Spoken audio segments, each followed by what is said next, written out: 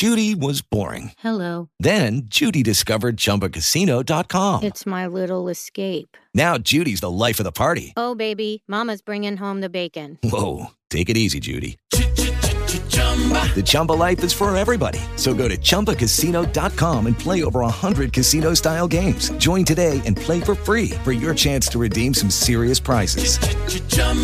ChumbaCasino.com.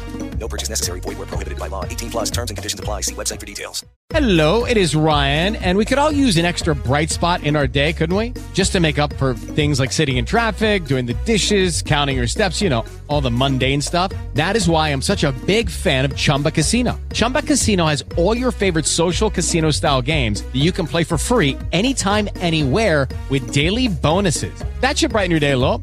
Actually, a lot. So sign up now at ChumbaCasino.com. That's ChumbaCasino.com. No purchase necessary. VGW Group. Void where prohibited by law. See terms and conditions. 18 plus.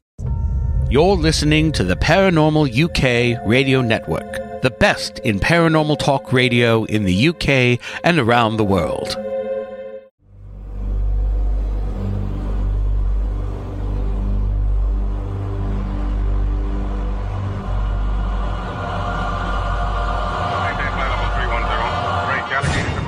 Right 30 degrees. It's Indianapolis Center. Do you have any test operations in restricted area 2508? Aries 31, roger. Traffic is quite luminous and is exhibiting some non-ballistic motion, over. Roger, Aries 31. Continue to send at your discretion, over. Okay, Center. The traffic is approaching head-on, ultra bright, and really moving. They're right by us right now.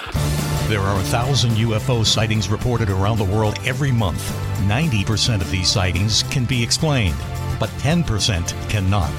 Officially and unofficially, the U.S. military has been investigating UFOs since 1947. Their top secret goal is to find out what's behind these unexplained sightings. The Pentagon classifies them as unusual airborne anomalies, but a better term is X-Files. Join us now as Mack, Wanwan, and Commander Cobra explore these unsolved cases, UFO incidents that baffle even the U.S. military. This is Mack Maloney's Military X-Files. And now, here's Mack Maloney. Well, good evening, everyone. Welcome to Mack Maloney's Military X-Files show here on the Distant Thunder Radio Network. This is Mack Maloney. Oh, my God, what a show we have for you tonight. But first, girls, I have to let you down again. 3 weeks in a row. No JJ tonight. He's indisposed, as the British say. But I talked to him the other day, and he's looking forward to joining us next week. No Cobra tonight, out saving the world. But our national correspondent, Switchblade Steve Ward, is here, down there in West Virginia. Switchy, how you doing? And I'm saving the world in my own way. Are you really? Okay. Yeah. By tipping heavy at Dale Evans restaurants? Is that how you're chipping in? What's that now? Never mind. Let's move on. So listen, you sent me a photo today. I did. We can get into it later, but where were you? Just tell me where you were, and then I can... Tudor's Biscuit World. That was Tudor's. Okay, all right. I'll calculate that, and we'll come up to that later. Also with us is our security chief, Willie Clubb, WC. Hey, Mac. Hi, gang. How you doing? Great to be here tonight. What junk food do you have on hand? Any tonight? I always have some things because this show really takes a lot out of me. Go ahead. My favorite tonight. Oh, yeah, okay. Yep, Dunkin' Donuts. What do you got? What do you got, a jelly in there or something? A jelly and a glazed. We used to call them honey dip. But honey dip, yeah. Glazed, no. Can't call it. It's not politically correct now. I can't wait for the show to end so I can dig into it. And me neither. Okay. You've heard of ED, right? What? Well, I have something worse than that. I have EDD. What is that? It's eating donuts disorder. Oh, really? Yeah, EDD. Yep. Okay. All right. Frankly, I'd rather have that than ED, but that's okay. Another show. I understand you have both anyway, so that's good. Also, club. Some of this isn't for public broadcast. Come on. Also with us, and we have to welcome her back with sustained applause. Our good friend Raven is with us. Thank you, my friends. It's so good to be back. Great Thank to you hear for your having voice. me. Good to see you. We missed that great voice of yours. Listen, I'm getting over being sick, so if I sound like icky, I apologize. Nope. But it's so good to be back. Thank you for having me. It sounds sexy. Hey, listen, if you want to know how much we missed you, listen to the shows you're not on. That's all I have to say, really. Okay? I love to do that. I like to let all of my shows just kind of pile up, and then I just listen to them all in one day. Really? Wow. And then I hate myself for a few weeks because then I have nothing to listen to. Oh, okay. But I do it all the time with all of the shows I listen to. Okay. Well, we there was a lot of tap dancing for a few shows there. And we're glad to see you back. Also, speaking of tap dancing, zooming in tonight is UFO mechanic Al Renaldo. Al, how you doing? I'm doing great, Mac. I'm saving the world too, one beer at a time. One beer at a time. Interesting. One beer at a time. Right, hey, listen. At least you're chipping in there, brother. What do you drink? What are you drinking there? Not that. What do you? The usual cheap Narragansett. Oh, cool. All right. Okay. Well, no surprise. You got to go for quantity over quality. I understand that. Okay. Yeah, that's what it says on over the door at the Coma, doesn't it? Something along those lines. Anyway. So we have a funny show tonight. And coming up later on is going to be a good friend of ours, Sydney Bailey Dove, who used to be on the show a lot in the early days. Real good friend of ours. And she had an experience that she wants to tell us about on the radio. She's given me a little bit of information on it, and it's compelling. So Sydney Bailey Dove will be coming up in a little while. Then later on tonight, we're going to be talking to the mysterious Ashley G. And she and I were talking about this. Have you heard about this? There's some mysterious signal that was sent somewhere 10 billion light years away, but is aimed directly at Earth. Have you heard this? Heard something about some kind of alien. So anyway, I just saw the headline, and she looked into it. She's going to be telling us about that. And who knows what else will be coming up? But I got to say one thing.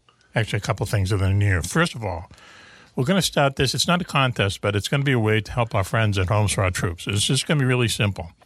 Anyone who goes on the Homes for Our Troops website and donates more than $20, I'll send them an autographed book, an autographed Mack Maloney book. Okay, all you have to do is when you donate it, they give you the option to put a little note in there. Just say something, listen to Mack's show or something like that, and then contact us, and you'll get a free Mack Maloney book, signed Mack Maloney book, and maybe some swag too. Okay, so Homes for Our Troops, we're just going to do it for a few months, see what happens. They're a great organization. We talk about them all the time. So just go on their website, donate more than $20, put it in the note, and we'll send you an autograph book. Okay, and I think that's it for the moment. But one thing I did want to mention is, I know what it was. Ma has a book coming out called How to Dump a Body at Sea and Not Get Caught. It's coming out January 18th, so depending on when you hear this, if you hear it before, then you can go on Amazon and order it and get $2 off. The publisher has asked me to say this. So before January 18th, go on there and get $2 off, and then afterwards it'll be full price, but it'll be available, both ebooks and physical books, on Amazon, and we're going to be doing a show based on the book, the making of the book, the writing of the book. In a couple of weeks, Mark Sapul, the co-author, is going to be here, and also our agent, which should be funny. You've also heard us talk previously about how we had a book launch party in December, and some of the people here were there. Club, Al, Black Eyed Kid, X, and it was a party where it was us and a bunch of models, like 150 models. Anyway, guys, it's going to happen again, February 13th. Going to have another model party down the Seaport in Boston. So, anyway, and one other thing. Oh, yes. So, anyway, I'm working on another secret project with our good friend. Yeah, there you go. Right. QR code. With our good friend, Phil Orbanes, who is the president of Winning Moves, the game board company. They do Risk and Monopoly and all different variations of it. Anyway, on this secret project, had to do a little bit of research on failed toys that failed to sell. Okay, now, he told me every 10 out of 10 designs, maybe 3 or 4 are made, maybe 10% of that is an actual hit. But when you hit, it's a hit, So sounds like I just hit something. But so anyway, so the research was funny, and I came upon these things, and instead of a top 10 list tonight, kind of dive into this. Okay, these are actual toys that that came out and were for sale but failed. Okay, now first thing I'm going to ask is, anyone here watch Young Sheldon, the TV show? It's been a while. Okay, but you know the premise. It's actually a pretty good show. And but he's always, like, in a few episodes, he's looking for money to buy uranium to build his own nuclear reactor in his garage, and he's like a 10-year-old kid, right? Anyway, in 1951, believe it or not, the Gilbert Company came out with something called Atomic Energy Lab, with a do-it-yourself nuclear reactor, and they included in the, in the lab a piece of radioactive uranium. Okay. What? Yeah. Oh my God. Yeah, huh? And it didn't sell very well, as it turned out. But no? Oh, wow. I've seen pictures of it on Facebook. Mm-hmm. Back then, I've heard of it. They thought radioactivity was good for you. This is a satire? Yeah, really. Yeah. That's wild. And they said that the reason it didn't sell very well was it cost $50 back in 1950, and that's equivalent to about $500 today. So it was the price that killed it, not the radioactivity. But back then, they thought radioactivity was actually good for you, and so they sent out little pieces. It's incredible. Well, the other thing was the children that did have it, they started growing little arms out of their shoulders. Really? Yeah. I thought that was wrong. Okay. Good. Thank you for that fun fact. What do you think the most dangerous toy in the past 30 years has been? The lawn darts. The lawn darts. The lawn darts. Absolutely. The lawn darts. And they were fun, though. Did you ever throw one of those? I don't know. That was a good time. I can't remember. Between 1980 and 1988, 6,000 emergency room visits due to lawn darts. Holy. Half of them kids under 10. Okay. Well, they had like little arrows, but they had weights on them, right? Did they have points on them too? Points? They were big. Yeah. They were like the size of a shoe. Like they were. I mean, like as a kid, it's heavy. Yeah. Well, it was meant to go into the dirt. You threw it up in the air, and it was supposed to go head first inside a circle that you're aiming at. Yeah, good luck. But if it came down on the top of your head, it would probably penetrate. Oh, hang on. We used to have the creepy crawlers, and that was literally just like an easy bake oven, but like. I didn't have an easy bake oven. I had the creepy crawlers because I was always a tomboy. Oof. And they would give you a little tray, a little metal tray, and then the tongs, and you would put it into the oven and then take it out after it was baking. So you had this metal tray that you had to take out with these little tongs, no like mitts or anything like that. So if you dropped it or accidentally touched it, you would burn the crap out of yourself. Yes. But if you made them right and you were patient and you waited, you would get these really cool little guys, like little centipedes and little like beetles and stuff. Best toy ever. That you could eat? Could you then eat them? No, they were just like, I mean, I guess if you really put your mind to it, you could eat them. Were they edible? No. But you would just make yourself little, like, they were these dummy insects. And that was it. Yeah, cool. The other one, another toy that didn't make it in 1969, Power Mite Workshop, working tools, miniature working tools powered by 2D batteries. Technically, they were everything. They were drills, they were buzz saws, they were jigsaws, just the size for little kids. And technically, they were powerful enough to go through balsa wood.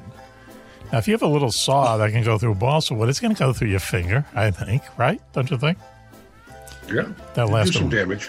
That lasted 1 year. That's awesome. In 1983, I'm not sure of the date of this, Play-Doh came out with something called Poop Troop. And basically what it was Play-Doh in the shape of, piles of dog droppings, let's say. Okay. Poop Troop. Didn't make it. Have you ever heard of the E.T. Magic Finger Light? Oh, my God. I was in an antique store, maybe like towards around the holidays. Okay. And I saw one. Yes. And it was like really gnarly. So I was like, I'm not getting that. Like it had seen better days. Okay. It came out in 1987 and now sells for small fortunes on eBay as a sex toy. Yeah, it's a vibrator. It's a vibrator. With a light-up one. A light-up one. Oh, my God. I thought it was Should have got it. What antique store are you in? It is. Okay. This is just a regular antique store. I go there all the time, and they had it there, but it was banged up. So, this all makes so much sense now. Now you know why. That's right. Oh man, okay. Poor Here we go. I heard that a renegade slinky killed a guy once, but that's it. Another show. Okay. I heard that Twister. Now, Twister was a success, but that sent a bunch of people to the hospital. Yes. I have a friend who took a shoulder replacement because of it. All right. Here's what? Twister. Yeah. Like the mat, right? Yeah. And you spin and you have to put. Right. His sister-in-law fell on him, and she weighed 300 pounds. Oh, wow. Oh, and he ended up with a shoulder replacement. Yes. Oh, my God. Oh, my God. And I'm sure he's not the only one. Oh, my God. It had specific instructions. No one under over 200 pounds is supposed to play. Yeah, you got it. Yeah, well, she got him. His arm was extended, and she went to reach for something and slipped, and then he was in the emergency room. That's all I know. Yeah. Well, if that's his story, he should stick to it. You don't... But they had no regard for safety. I remember as a kid, they made these. They were like giant eyeballs, Yes, and you were supposed to, you're supposed to kind of hold them in your eyes, but they're metal, but like sharp metal. Yeah, if you were wearing them and walked into a wall or fell, you'd have these two circular cuts in your face. Hey, you look cool in school, though. All right, speaking about injuries, in 1965, Kenner Toys came out with the Daddy Saddle. The Daddy Saddle. Oh my! They remade that. Did they really? Yeah. Where if your father, the theory is a father, you put the saddle on, and the kids are going to want to ride you like a horse, right? But as the guy writing the story pointed out, he said, you could. He says, I'm a father of 2 young children. You can do that for about a minute, maybe a minute and a half, and then your back is going to break. And kids want, and it says hours of fun on it. So you're probably going to find that in the antique store with the finger. I was going to say, there's other for sex toy. They had it at the same stall same that place? I was looking at. Now that I'm thinking they all back, came together. It was all sex toys. Yes, right. Do you remember a toy called Sticky Finger? It was like this big long finger, and there was a ball you would attach to it. And I mean, who came up with this? And they even had a jingle. Yes, Sticky Finger. And That was it. What did it do? It was just. Well, it would catch this ball. I mean, it would somehow like a suction thing or whatever. Oh, but okay. Once again, a stroke of genius. You might find that in the antique store too, but. All right, let's see, two more. Wow. Okay. So, how can I put this? So how when kids have birthday parties these days, they get them like a jumping house and all that stuff, and they have water slides too. Water slides. Well, they have a water slide where you can get it now, where what it actually is like the Titanic going down. Okay, and you slide down the deck into the water. All right, now think about that. The guy points out 1,500 people drowned when the Titanic went down, men, women, and children. Poor taste. Anyway, all right, bring the ship into the port. Ready for this? There was actually a toy called Tub and Toot Baby Doll. Tub and Toot Baby Doll. And what the doll did was, as the kids say, toot in this little plastic bathtub, okay, and discolored the water. Ew! Are you kidding? There you go. Oh, yuck. Yeah. I don't know. What? Measurement in that meeting? I got a great idea for a baby doll. Raven, your reaction was priceless. That was even funnier than the toy. Hey, listen. Oh, yuck. I like they made those things in like the 90s where you would have the doll and it would like, I think it would like pee itself. It would get wet. And I thought those were gross. Like, I don't like that stuff. That's disgusting. You remember the one that used to throw up? They had one too. You could feed it. Oh, really? Throw up. Huh. Did you have to feed her anything special or like Dunkin' Donuts? It was a green thing, and I think it come out both ends. Oh, really? Oh, geez. But it really was, yeah. Was it an exorcist doll? It wasn't a bean burrito then. You never know. That's what it looked like. The other one that I came across is, remember a toy called Stretch Armstrong? It's like a rubber doll. Oh, man, I love Stretch Armstrong. So those things were, Phil worked for the company that made them at the time, and they were filled with molasses. And that's what kind of made it do what it did. And when it would break, the molasses would leak out, so they actually like provide you with little Band-Aids or something in case he started leaking molasses. But oh, that's interesting. I don't ever remember the little Band-Aids. I just remember you could stretch them like crazy. Really injure someone with that if you played with it just right. Really? Yeah, huh? Okay. Wow. Well, we're learning a lot tonight about toys. So anyway, listen, coming up in the next segment, and she's joined us now, hopefully, Cindy Bailey Dove. You there, Cindy? Yes, Mac, I'm here. How are you? You're down in Arkansas, right? Yes, and it's cold. Really, really cold. Really, yeah. So you and I we had a little thing going a few years ago. Do you remember that? Yes, I did. Mm-hmm. I've been coming on your show for 12 years. 12 years, okay. They made us stop it. But anyway, you've since you haven't been on the show in a while, but you went through a life-changing experience recently, right? Yes, I did. Okay, so we're going to take a break. Now we'll take a real quick break. And then come back on. We'll come back, and you can tell us about it, okay? Okay. Okay, you're listening to Mack Maloney's Middle Track Sound Show here on the Distant Thunder Radio Network. Please stay tuned. So until you hear us next time, this is Mack Maloney for the entire gang saying be safe, be happy, and bye-bye. Okay, the show's over. Hey, Cobra, where are we going to eat tonight? Well, gentlemen, what do you feel like? Chinese, Italian, sushi? How about we go where they have the best hamburger in the world? And where would that be, One? Only the Starboard Galley. Starboard Galley? They're a great seafood place, but they're in Newburyport, and we're in Exeter. But they're only 20 minutes away down Route 95, and believe me, they have the best hamburger in the world. Let's go.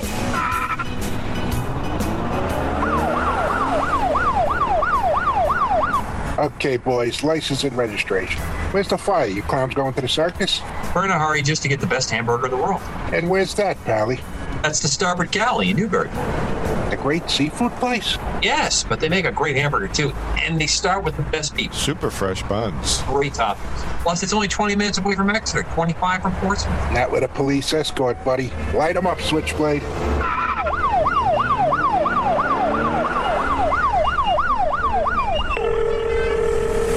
Starboard Galley. They're here. That's the Starboard Galley, 55 Water Street, Newburyport. Great seafood and the best hamburger in the world. And tell them Juan sent you.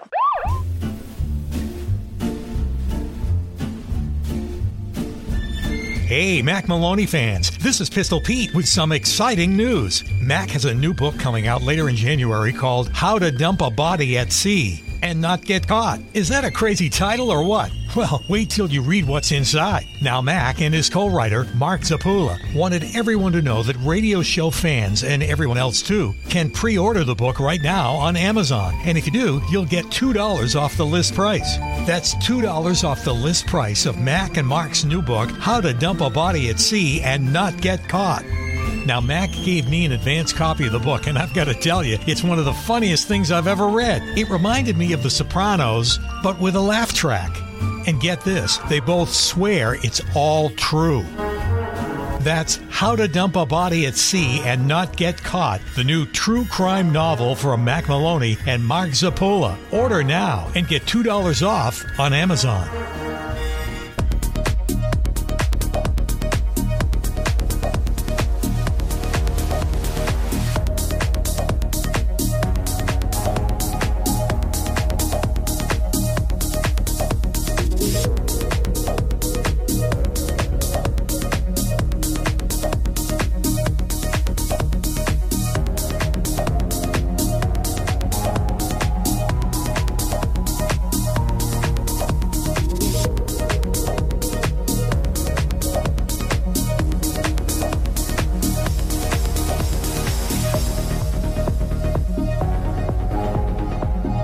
Welcome back, everyone, to Mack Maloney's Mill Track Star Show here on the Distant Thunder Radio Network.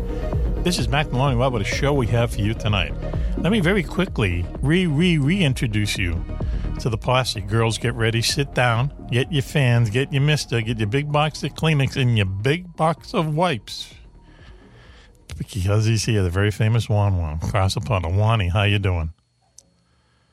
Hello, Mac. Great to be here. Great to see you. Great to actually see all the girls, and thank you for having me. Wow. Okay. What is that, artificial intelligence? I don't know. It's artificial. All in one sentence, too. I don't know if it's intelligent or not, but okay. All right. Well, thanks for joining us. And also here is Switchblade Steve, national correspondent. Switch. And it's great to be anywhere. Hello, girls. Yeah, and also our security chief, Willie Clubb, is there. Willie Clubb. Hey, Mac. Hi, gang. I'm excellent. Excellent. In case you were going to ask. That was on the tip of my tongue.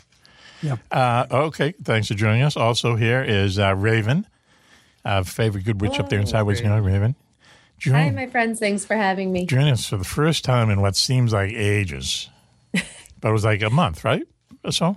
Yeah, I think it was like a month. Okay. At some point we'll talk about, what happened, you in Hollywood and the people who made Bobby. But it's another show. Also with us is UFO mechanic Renaldo, zooming in. Hey, Mac. Hello, everyone. And also in the studio with us, our virtual studio, is our very good friend. I'm going to give her a round of applause. Cindy Bailey Dove. Cindy. Hello. It's great to be here, guys. Thank you so much. Let me just... I'm so humble. Let me just intro Cindy for people who might not know her. A long time ago, she's telling me it's 12 years ago, we were on a lot on KGRA, which this show is still heard on, and we became good friends, and used to come on this show often, and then it's been a couple of years since you've been on, and you get back in touch with me and told me that you had a life-changing experience. Is that right? Yes, that's correct. Okay, so can you tell us, what happened? What got you into the situation, and what happened when you were in it? Okay. Well, first I'm going to go through what happened, and I'll tell you about my near-death experience. Now, I hope that my credibility with just stating the facts over the years. Yes. Give this, because I'm telling you just exactly facts. Okay. On November, Saturday night, I had a little fever. Okay.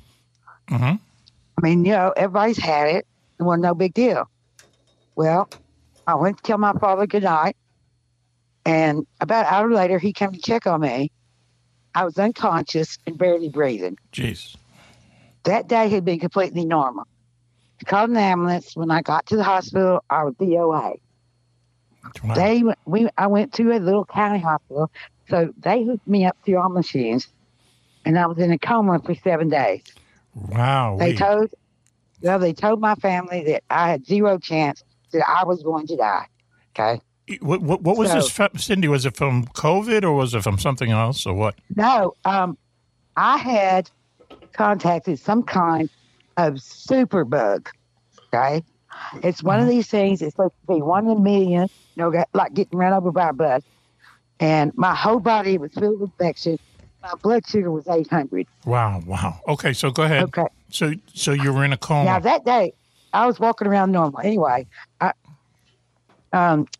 we went to this county hospital instead of going to Little Rock.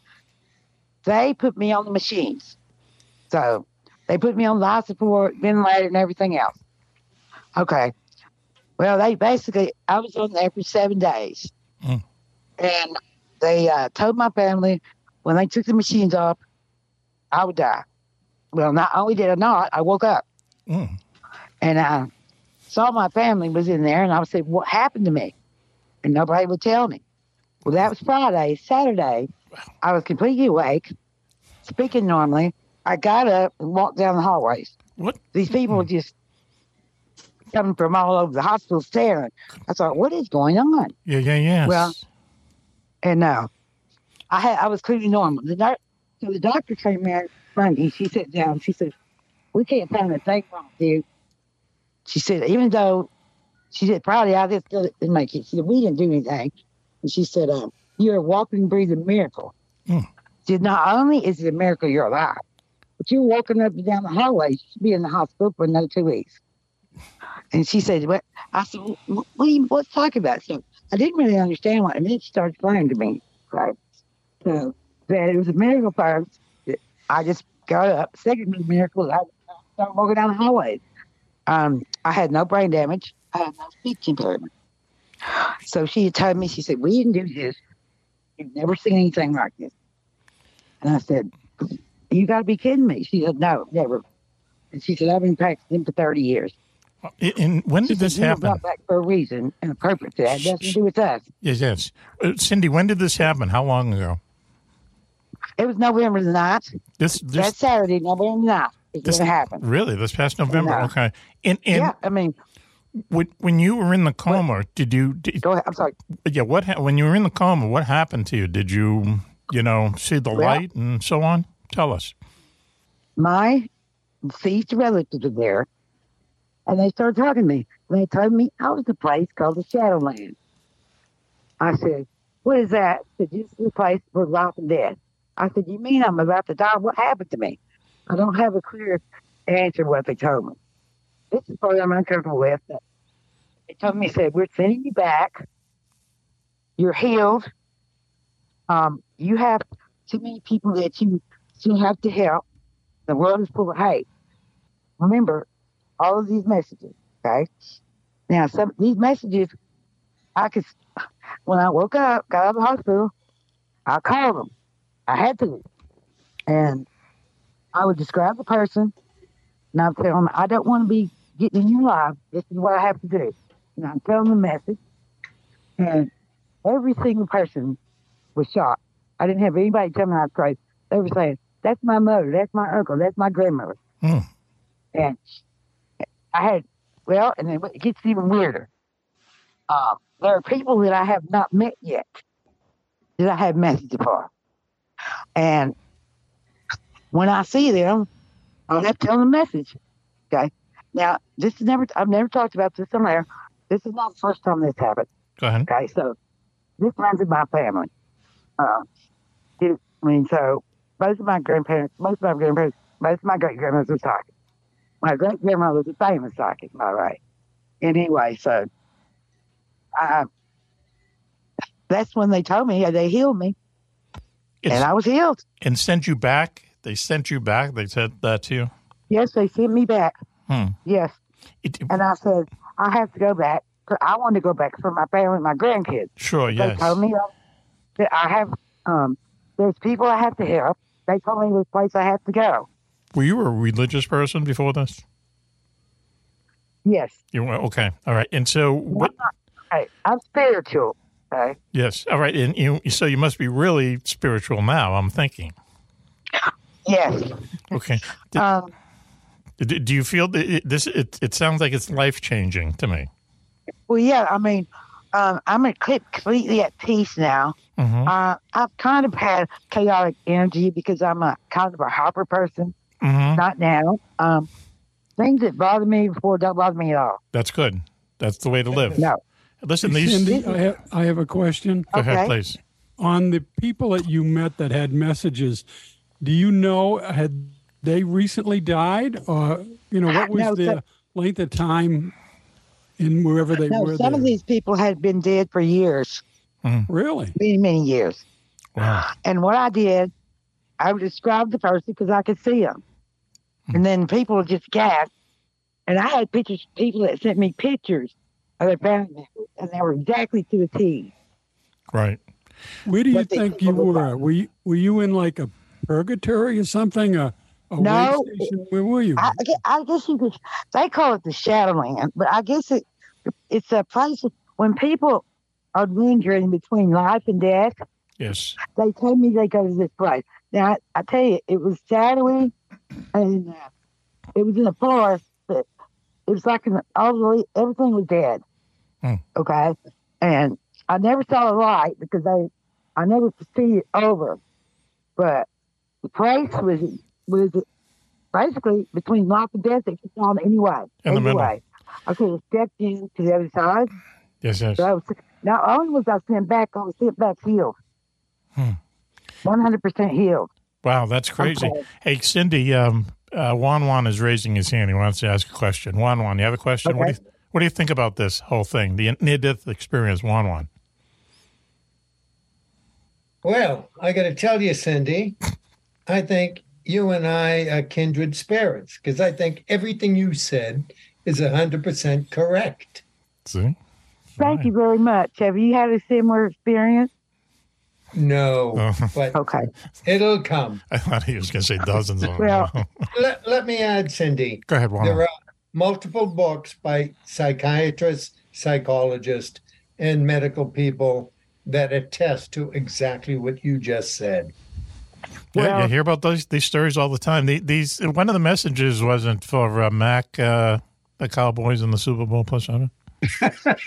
Yeah, right. I mean, that Friday when they took all the stuff off me, I could not even lift my hands to eat. But Saturday, I was normal. I was eating. I was going up and down the hallway. Everything. I was completely healed. That's a good. They could not find the same moment. Comeback. That's a quick comeback. These days, especially. Well, that's what the doctor was telling me that they never seen anything like that either. Hey, listen, Cindy. Cindy, I want to.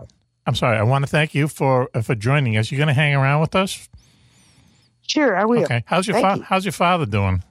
He's doing great, but he's going to be 86 in March. Is he really? He's the one that found me. Basically, he never checked on me, but for some reason he checked on me.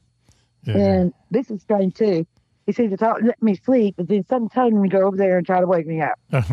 Okay. Okay. The whole thing is it happened exactly the way I said. Yeah. That's nuts. So nuts. That's crazy. They had a hospital full of witnesses. I'd love to hear that. Yeah. How was the food in the hospital? How was the food there? How was the food in the hospital? It was horrible. Yeah. But they had me on paste. Yeah, okay. I hear you. So listen, let's talk about no taste. Talk about no taste. Let's take a commercial break now. And we'll be right back after this. You're listening to Mack Maloney's Military Exile Show here on the Distant Thunder Radio Network. Please stay tuned.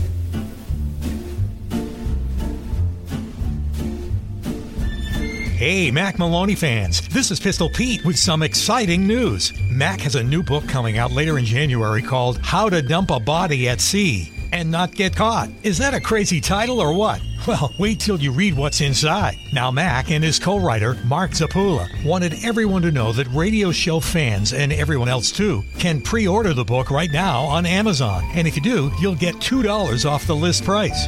That's $2 off the list price of Mack and Mark's new book, How to Dump a Body at Sea and Not Get Caught. Now, Mack gave me an advance copy of the book, and I've got to tell you, it's one of the funniest things I've ever read. It reminded me of The Sopranos, but with a laugh track. And get this, they both swear it's all true. That's How to Dump a Body at Sea and Not Get Caught, the new true crime novel from Mack Maloney and Mark Zappola. Order now and get $2 off on Amazon. My dad, he's a double amputee, and he's one of my favorite people in the world. To me, a hero is someone who fights for our country and freedom. My dad is a hero. Homes for Our Troops built this house, and my dad can get through the wide doorways. He can reach anything. Homes for Our Troops builds and donates specially adapted custom homes nationwide for severely injured post-9/11 veterans and enables them to rebuild their lives. Join our mission at hfotusa.org. UFOs are found in Renaissance art, on ancient coins, and etched on cave walls. They are even reported in the Bible. But more surprising is when UFOs are seen the most, in times of war. Through centuries, thousands of UFO sightings have been made by high-ranking officials, military pilots, and ordinary soldiers. Often, these fantastic appearances occur at the height of great battles. From World War I to D-Day to Korea, Vietnam, and beyond, military investigators are baffled. Why do UFO sightings spike so drastically during wartime? Could it be mistaken aircraft, or is someone or something looking in on us? In UFOs in Wartime, What They Didn't Want You to Know, Mack Maloney chronicles centuries of these incredible sightings and tries to solve the puzzle of why so many UFOs are seen while humanity is at war. Read about the scare ships, the ghost planes, and the ghost rockets, alien giants in the jungles of Vietnam, UFOs controlling our ICBM bases, dogfights with flying saucers during the Gulf War, and more. 300 pages of unbelievable stories, along with many startling photographs. That's UFOs in Wartime, What They Didn't Want You to Know, by Mack Maloney. On sale at your local bookstore or on Amazon.com.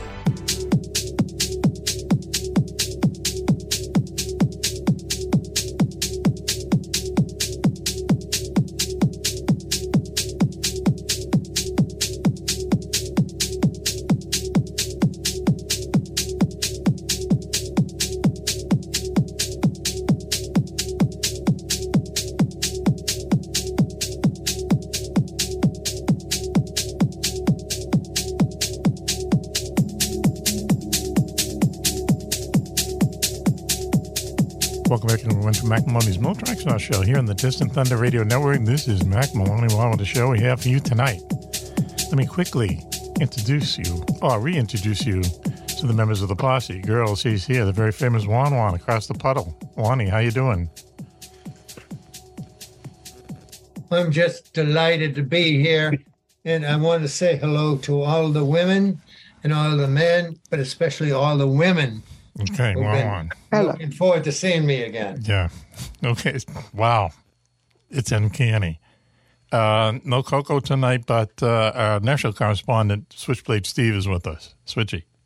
And great to be here. Yes. Also, our security chief, Willie Clubb, is with us. Willie. You know, Mac, it really is great to be here with this crowd. And I must say that Juan, you know, being over there in the United Kingdom, he's developed a brogue, which is something, highly unusual. Yeah, they're looking into that. Maybe he can give us the background on that. He's got the hat, too. Joining us is up there in Sideways, New York, our favorite good witch, Raven. Raven, how are you tonight? Hi, my friends. Thank you so much for having me. Okay, welcome back, by the way. Thank you. Also, UFO mechanic Al Renaldo is with us. Al.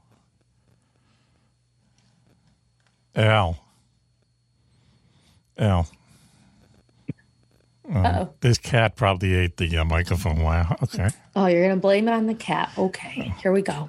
Our good friend Cindy Bailey Dove down in Arkansas has joined us. Cindy, how are you? I'm doing great. Thanks for having me on, Mac. Okay.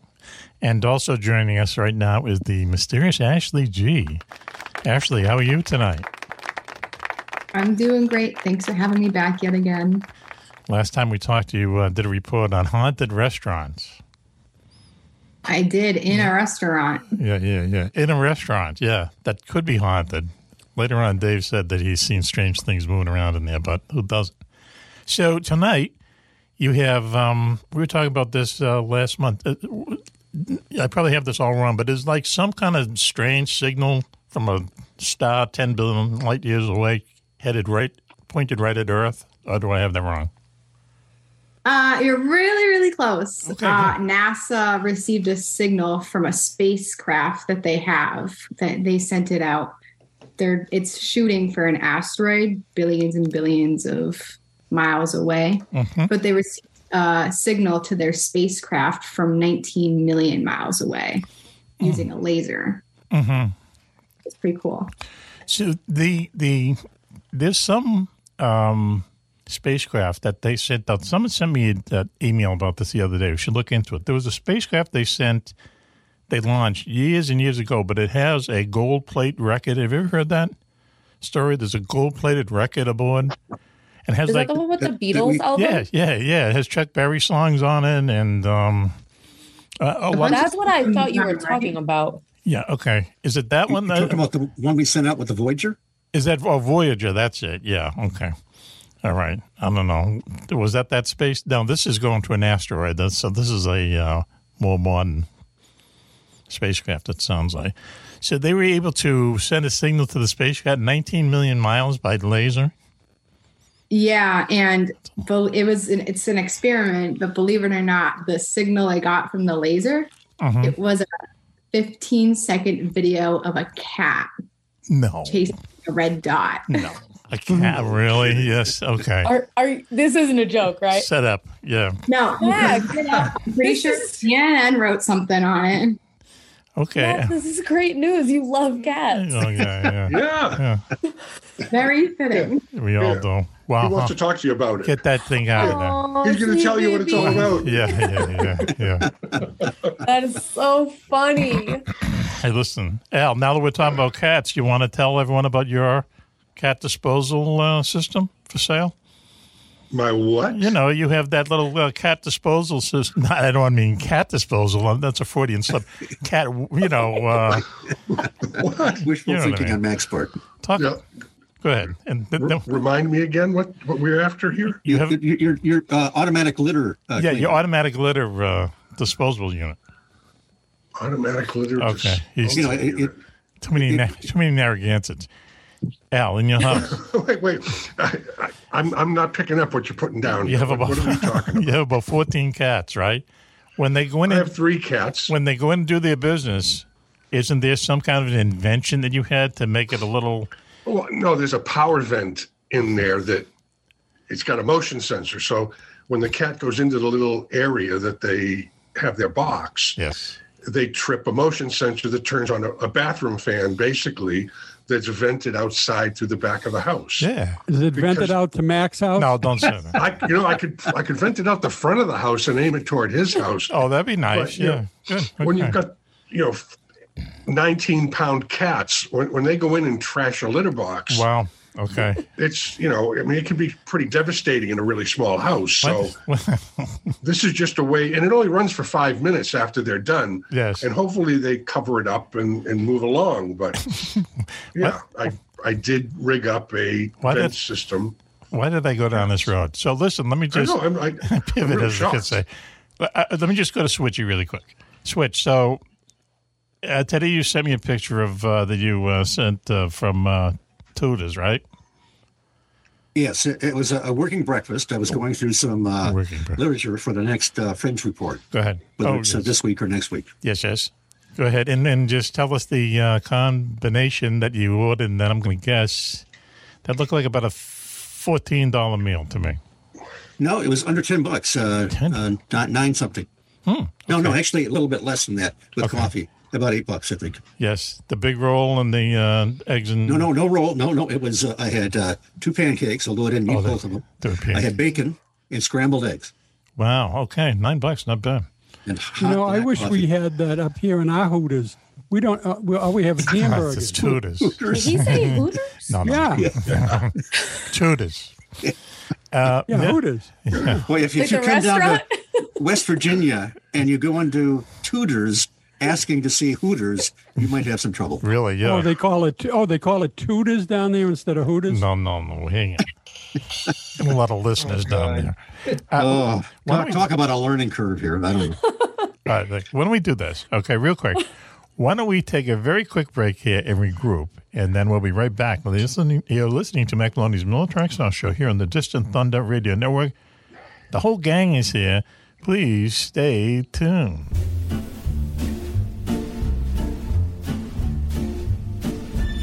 Hey, Mack Maloney fans, this is Pistol Pete with some exciting news. Mack has a new book coming out later in January called How to Dump a Body at Sea and Not Get Caught. Is that a crazy title or what? Well, wait till you read what's inside. Now, Mack and his co-writer, Mark Zapula, wanted everyone to know that radio show fans, and everyone else too, can pre-order the book right now on Amazon. And if you do, you'll get $2 off the list price. That's $2 off the list price of Mack and Mark's new book, How to Dump a Body at Sea and Not Get Caught. Now, Mack gave me an advance copy of the book, and I've got to tell you, it's one of the funniest things I've ever read. It reminded me of The Sopranos, but with a laugh track. And get this, they both swear it's all true. That's How to Dump a Body at Sea and Not Get Caught, the new true crime novel from Mack Maloney and Mark Zapula. Order now and get $2 off on Amazon. We've all heard of Area 51, the U.S. government's top secret base in the Nevada desert. But have you ever heard of Area 52? Or 53? Or 54? 54? How about Tonopah Test Range? Or the Navy's secret base inside the Bermuda Triangle? Find out about them and more in Mack Maloney's Beyond Area 51, Mysteries of the World's Most Forbidden Places. Did Richard Nixon show Jackie Gleason a crashed alien spaceship near the swamps of Florida? Is it true that more UFOs are seen over a small Scottish village than anywhere else in the world? And is there a secret place in Russia that some people think is heaven on earth? In Mack Maloney's Beyond Area 51, you'll visit more than a dozen top secret places around the globe. The haunted forests of New Jersey, a valley in Colorado where shadows come alive and humans can fly without wings. And where's the only secret base in America that's not been visited by UFOs? You've heard Mack talk all about these places on his radio show. Now you can read all about them yourself. That's Mack Maloney's Beyond Area 51, Mysteries of the World's Most Forbidden Places. Now on sale at Amazon.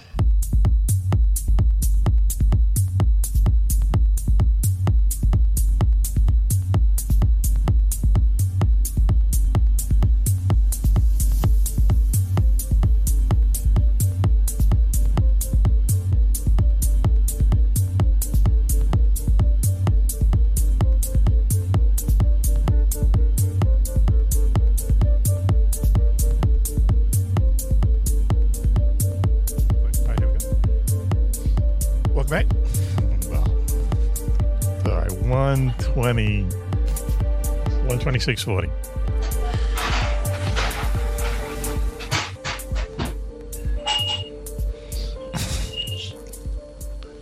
I'm going to keep all this in. That sounds like a party. Yeah, him and the cats are having a party. All right, here we go. 127 on the dot. Welcome back, everyone, to Mack Maloney's Military Exile Show here on the Distant Thunder Radio Network. This is Mack Maloney. How to describe the kind of show we have tonight? Let me very quickly introduce the co-conspirators. Across the puddle there, very famous Juan is here, girls. Juani. I am so happy to be here and so happy that you have me here and so happy to see all these girls that seem to gravitate towards me. So Yes. Thank you, Matt. Okay, hold on. It sounds happy. Hang on a second. Hang on a second. Hey, Al. You all set there, buddy? What's up? You all set? We heard you fighting with the cats. Either fighting and dancing with them. What was it? I went to the freezer and got a little Zambuca I had in there. So I'm finishing off the show with a little Zambuca. Okay, yeah. Sounds and good. the cat wanted to eat, so I had to feed him on the way. I knew it was cat related. Okay. I had to. I should have muted it. I'm sorry. That's okay. We enjoyed it. Everyone was laughing. He's up there screaming at me. Okay, we understand. Also, our national correspondent is down there in West Virginia, Switchblade Steve Ward, Switchy. Great to be here in West Virginia. Couple pancakes into the day, right? Great to be anywhere. There you go, stealing Wawa's lines. Our security chief, Willie Clubb, is with us. Willie? Hi, Mac. Dunkin' Donuts. Bag of Dunkin' Donuts. There's a lot to think about tonight. This is kind of heavy, some of the stuff. Yeah, we're that's getting why my into head here, hurts. Yep. You know, it's good because it's like a test of your brain. You know, it keeps it moving. Okay. I'll have to listen to this when it's recorded so that I can better understand some of the things that we're What the hell's talking going on? about. Yes, I understand that. I go through that on a weekly basis.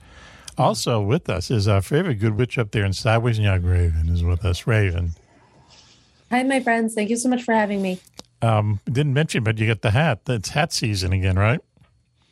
Oh, it's hat season, all right. It's really hard to not purchase every single beanie that I find. It's funny because we got, obviously I'm in New York and we got really hit with the snow. Yes. And I was wearing the beanie that Al and his lovely wife made for me for my birthday last year. Oh, it's so nice. Wow. I love that hat. Juan wants to know if there's a bun under the beanie. Is there a bun under the beanie? No, all my hair is down. Oh, okay. Okay. No bun. There you go, Wani. Also with us is our very good friend, Cindy Bailey Dove, if she's still with us. Cindy? Yes. Okay. Thanks, Mac. It's great to be on. Mm-hmm. Nothing's changed. And in Arkansas, 32 degrees, which is unheard of.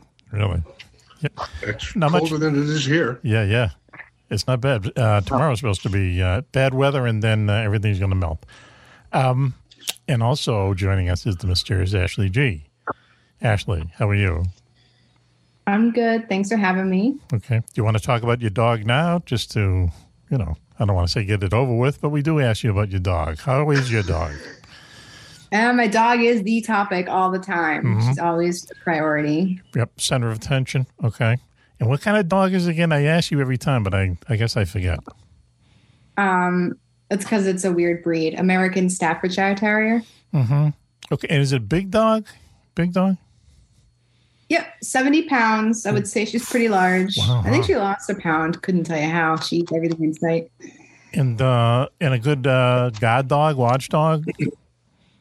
Yep, every morning at the end of the bed, watching out the window, seeing who's going by. Really? Yeah, keeping an eye on things. Yeah. Ashley, may I ask? Go ahead, Juan. Go ahead. Staffordshire Terrier, a euphemism for a pit bull? She is the cousin of the pit bull. It's in that she's they're all kind of similar. I thought they were the epitome of a pit bull. I think they are. They're better in like the fighting ring back in the day. That's my point. Yes. Pit bulls.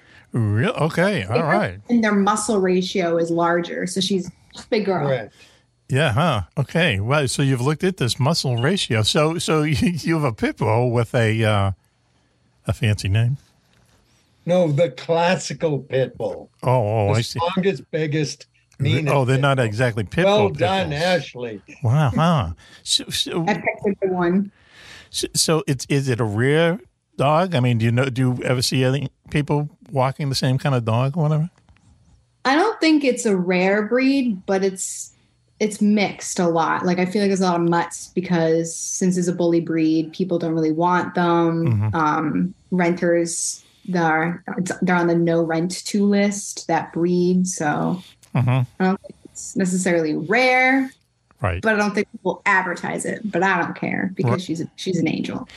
She's an angel. That's good. Is she a friendly dog? Oh, super, super friendly. She squeals like a pig every time she sees someone she knows. Mm-hmm. She gets the wiggle butt. She does this weird smile when she'll see someone that she really likes, or like half her mouth will curl up and she like walks at you sideways. My dog does that where her lip gets stuck on her teeth because she's missing a couple teeth. And it gets stuck and she's just got like a little snaggle tooth that sticks out. It's like the cutest thing ever. Okay. Cute. I don't have a dog or a cat, so I'm missing out on a lot of fun, as it turns out. Speaking of fun, you are, Mack. Speaking of fun, why don't we go to Switchy? We'll put his bumper in here, right here.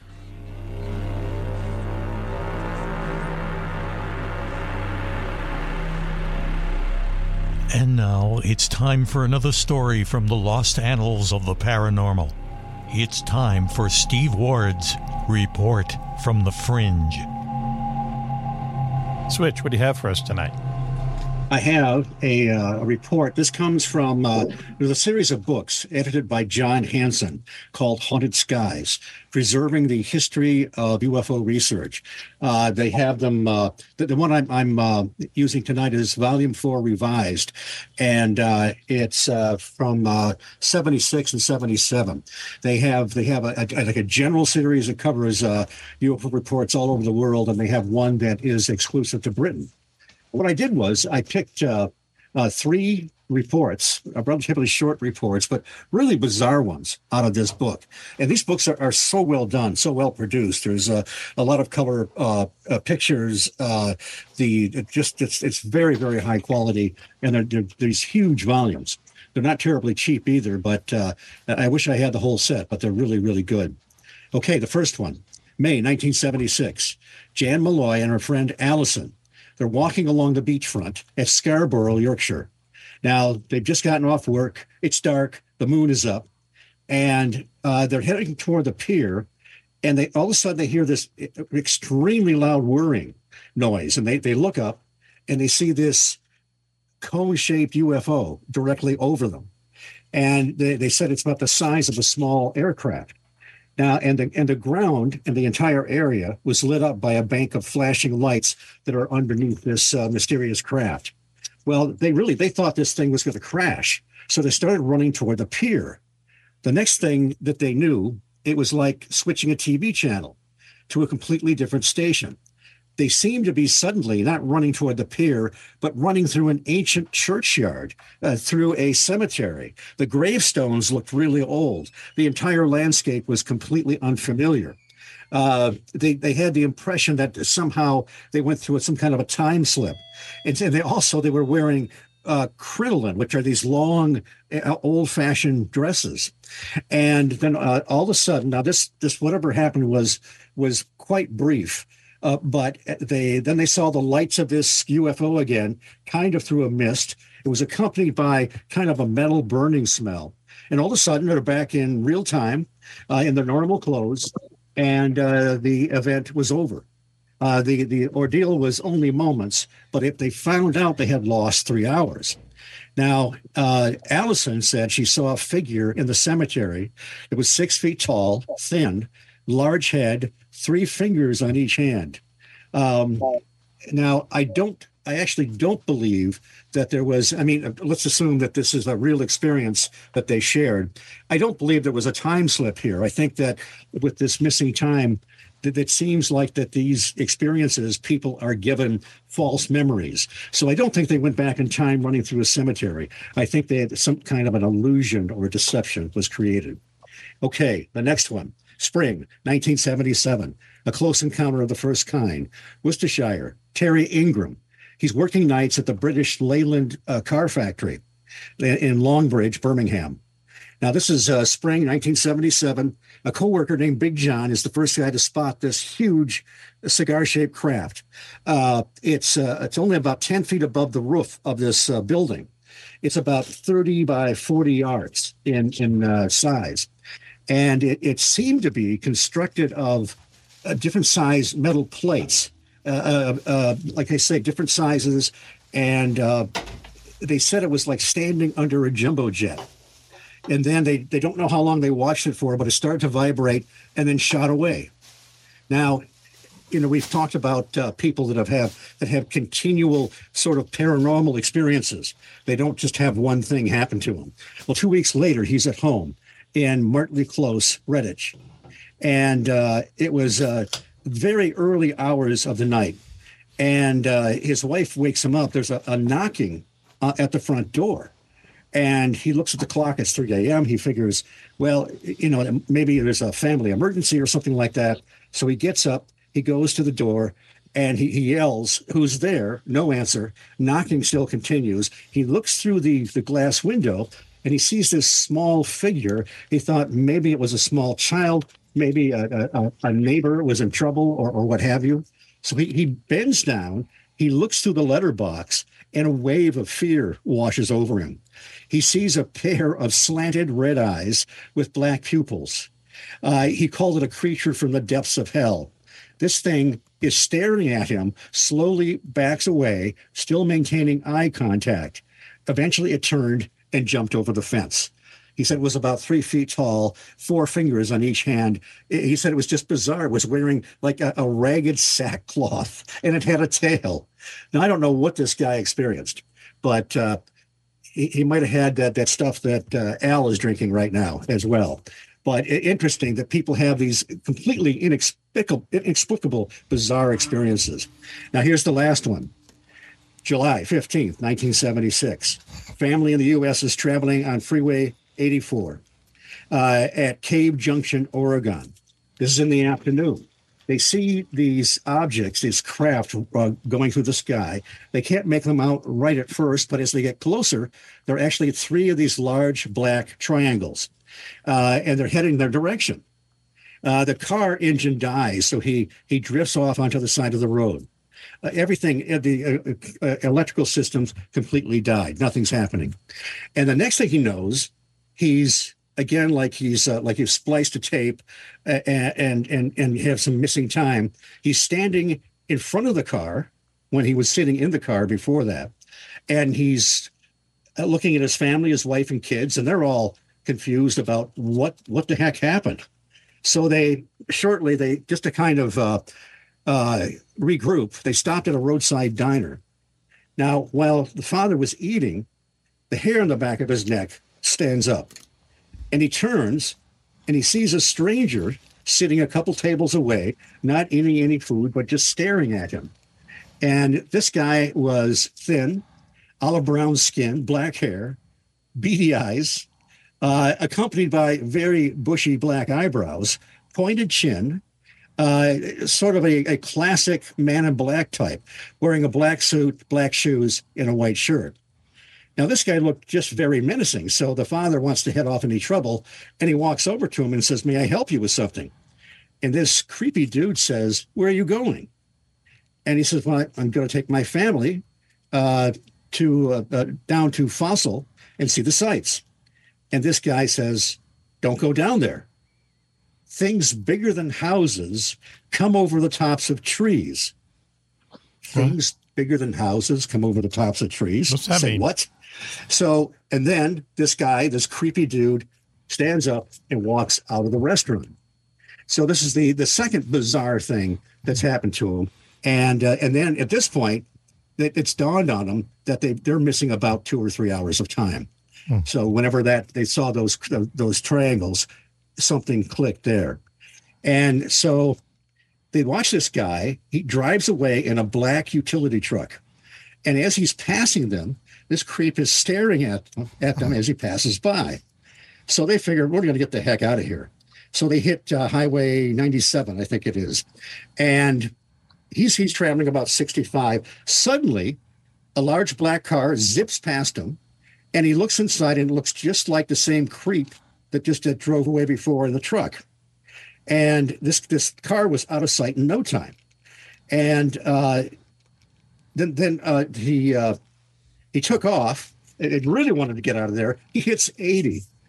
And then from behind him, the same car passes him, or it seems to be the same car, same creepy dude in there that passes him again and just takes off. So they think, okay, there's a state park nearby. Let's go somewhere where there's a lot of people. We don't know what to make of this. So they pull into the park, and there's the guy standing there in the road, the same guy staring at them as they drove by. So what they did was they were in there with a lot of people. They did spend the night there and never saw this guy again, never had any more UFO sightings. But the car never recovered. It turned into kind of a lemon. He was always having trouble with it. So, and this comes from the National UFO Reporting Center. So those are my bizarre reports for tonight. And again, people will make up stories sometimes, but when we look at the literature, a lot of the points that were hit in these stories are things that do keep showing up. Right. And it may suggest that some of these things are, as John Keel thought, might be not necessarily hallucinations, but illusory. Perhaps these things are maybe projections, or they're not actual, completely real physical events. Right. I wonder if that guy in the restaurant, were other people seeing this guy? Did other people have a reaction to him that we don't know? Listen, I'll tell you, let's take a break, and I want to just ask you a few questions about Men in Black on the other side, okay? So, we have to say goodnight to Ashley. Why don't we give her a little bit of applause, please? Thanks, Scott. We'll sweeten that up, don't worry. Thank you, Ashley, and we want to be friends with your dog, okay? We'll set up a play date. Maybe we can get a couple cats in there. She's friends to all. Put a couple cats in. Okay, sounds good. Thank you, Ashley. We'll see you soon. Thanks, guys. Goodbye, Ashley. Okay. I appreciate the time. See you later. And we'll take a break now. And you're listening to Mack Maloney's Military Exile Show here on the Distant Thunder Radio Network. Please stay tuned. My dad, he's a double amputee, and he's one of my favorite people in the world. To me, a hero is someone who fights for our country and freedom. My dad is a hero. Homes for Our Troops built this house, and my dad can get through the wide doorways. He can reach anything. Homes for Our Troops build and donate specially adapted custom homes nationwide for severely injured post 9/11 veterans and enables them to rebuild their lives. Join our mission at hfotusa.org.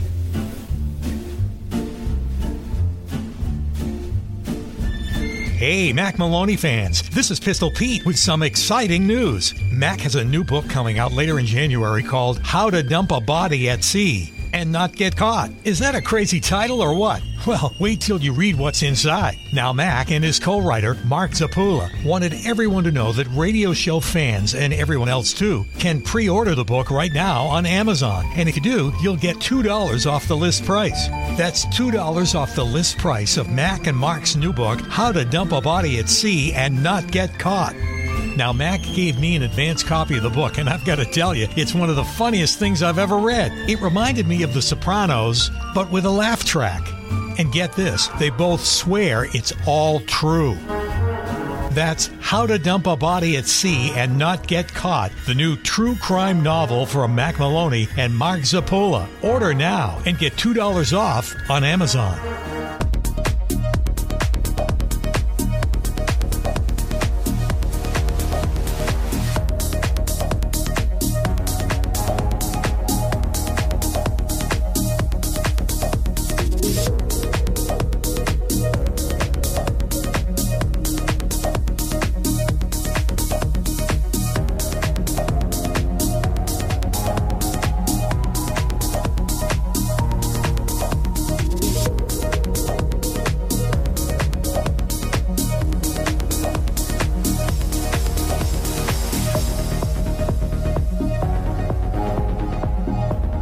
Everyone to Mack Maloney's Military Exercise Show here on the Distant Thunder Radio Network. This is Macaroni. Wow, what a show we have for you tonight. Very quickly, I will introduce the members of the posse. Girls, he is here, the very famous Wan over there across the puddle. Wani, how you doing? Never better, Mac. And thank you for having me. And I want to thank all of your listeners and especially the women. It is so nice to be here. Thank you. Mm-hmm. So it's nice to be here, so... Wow. It's nice to be here. It's nice to be anywhere. Isn't that what you usually say, Wan? Of course I say that, but I didn't want to make Raven feel scared. Is it me, or didn't we just go over that like 30 seconds? Wow. Can I put my cat back in the picture now? Yeah, maybe the cat. You maybe better put the cat back up there. The way we're going, it might work better. Thank you, Wan. I'm very glad that you considered my feelings, because I'm usually quite terrified when you say your regular life. I'm terrified right now, frankly. Listen, down there in West Virginia, our national correspondent, Switchblade, Steve Ward, Switchy, save us. Great to be here, and I'm really happy that Wan is here, and he had a successful hernia transplant. Yes. How did it go there, Wan? Wan had a hernia transplant. That's how they do it over in the UK. How did it go? Was it painful, Wan? Well, I must tell you, mate, it took a while to get used to it, but I'm finally used to old Blighty. See, he couldn't not do the accent. Okay, he couldn't. I thought it was brilliant. Wow, it was brilliant. You're right. Brilliant. You Yanks are just all upset about the whole thing. Wan, I never heard you sound this way.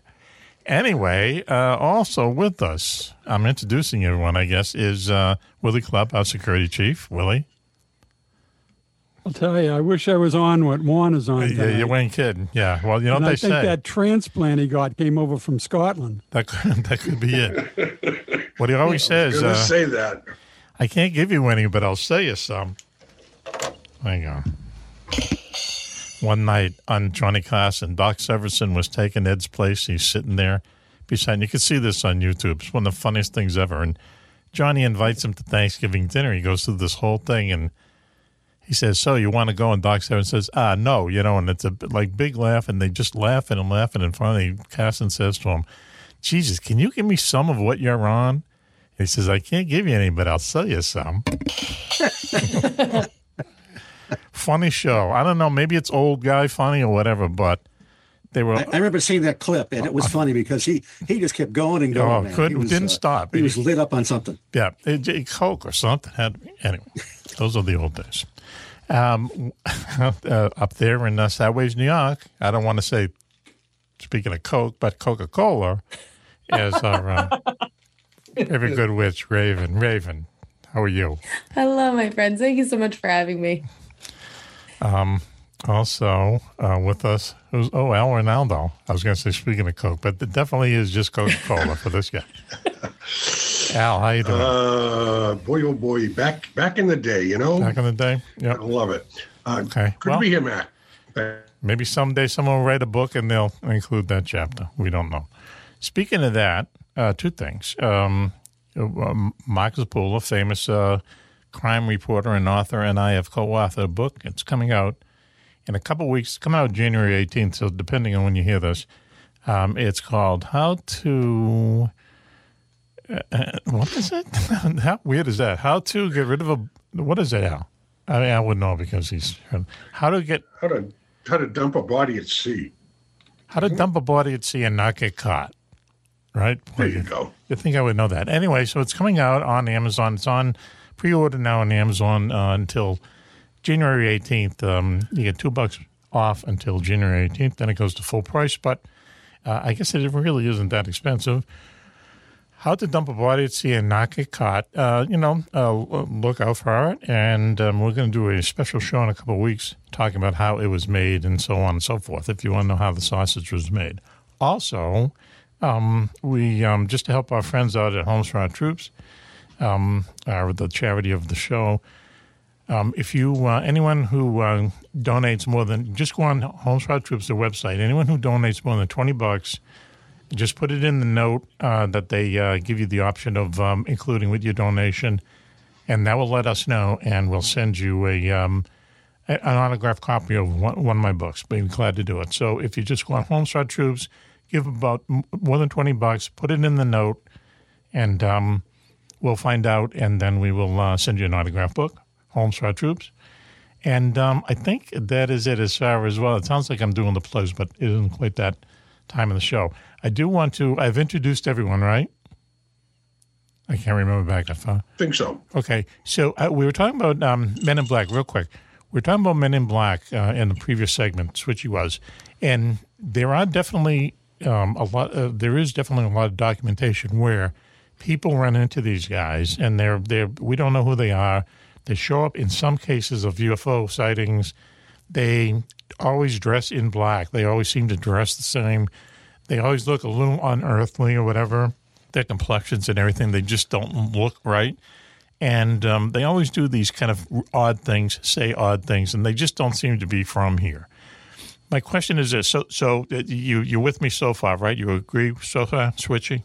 Yep. Okay. So let's say that they are, and it's kind of funny because I just said it, that they don't seem to be, here 100%. It's kind of like the things we talk about, the ghost rockets and the ghost planes and stuff. They seem to be just a little bit next door, to universe-wise. But anyway, let's say these guys are some kind of, people want to think that they're government agents, or whatever.